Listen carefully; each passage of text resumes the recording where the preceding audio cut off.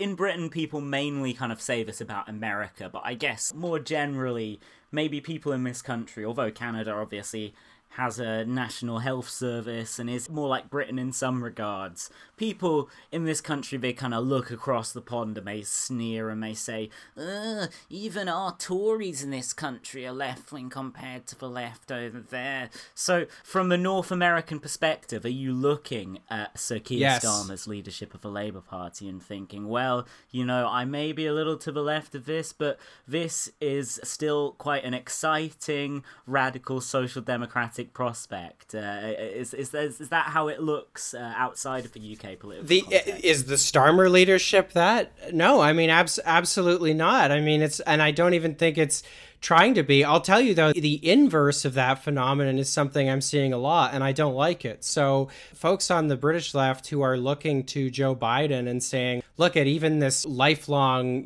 moderate is rejecting austerity, and he's pursuing this big, bold social democratic agenda, and he's bringing the left with him, etc.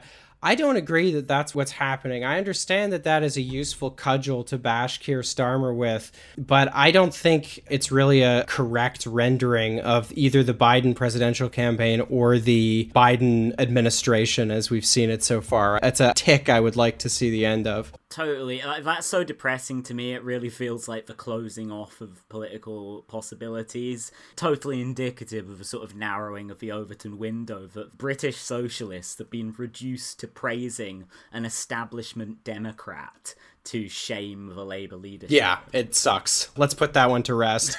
I sent Luke this a while back, but I mean, you guys obviously have expressed an interest in the past in the great British pursuit of Gapesology. I discovered recently when researching, I guess, a bit of a genealogy of the Gapeses, that there's not that many Gapeses around the world.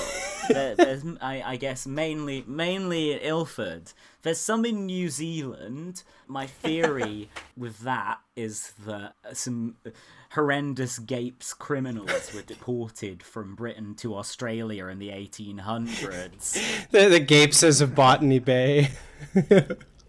Exactly, yeah. And then, either they escaped in a brutal fashion, or the British were just like, this guy is a fucking pain in the arse, and just packed him off on a ship to New Zealand, where there is a Gapes Valley, it turns out. Where all the Gapes can, frolic amongst each other in peace and harmony.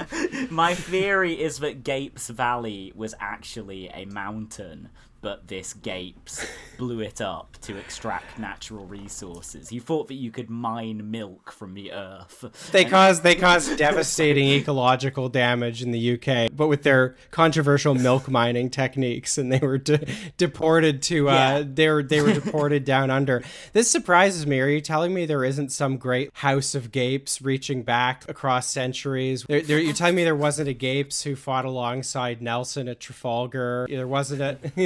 Maybe in Ilford.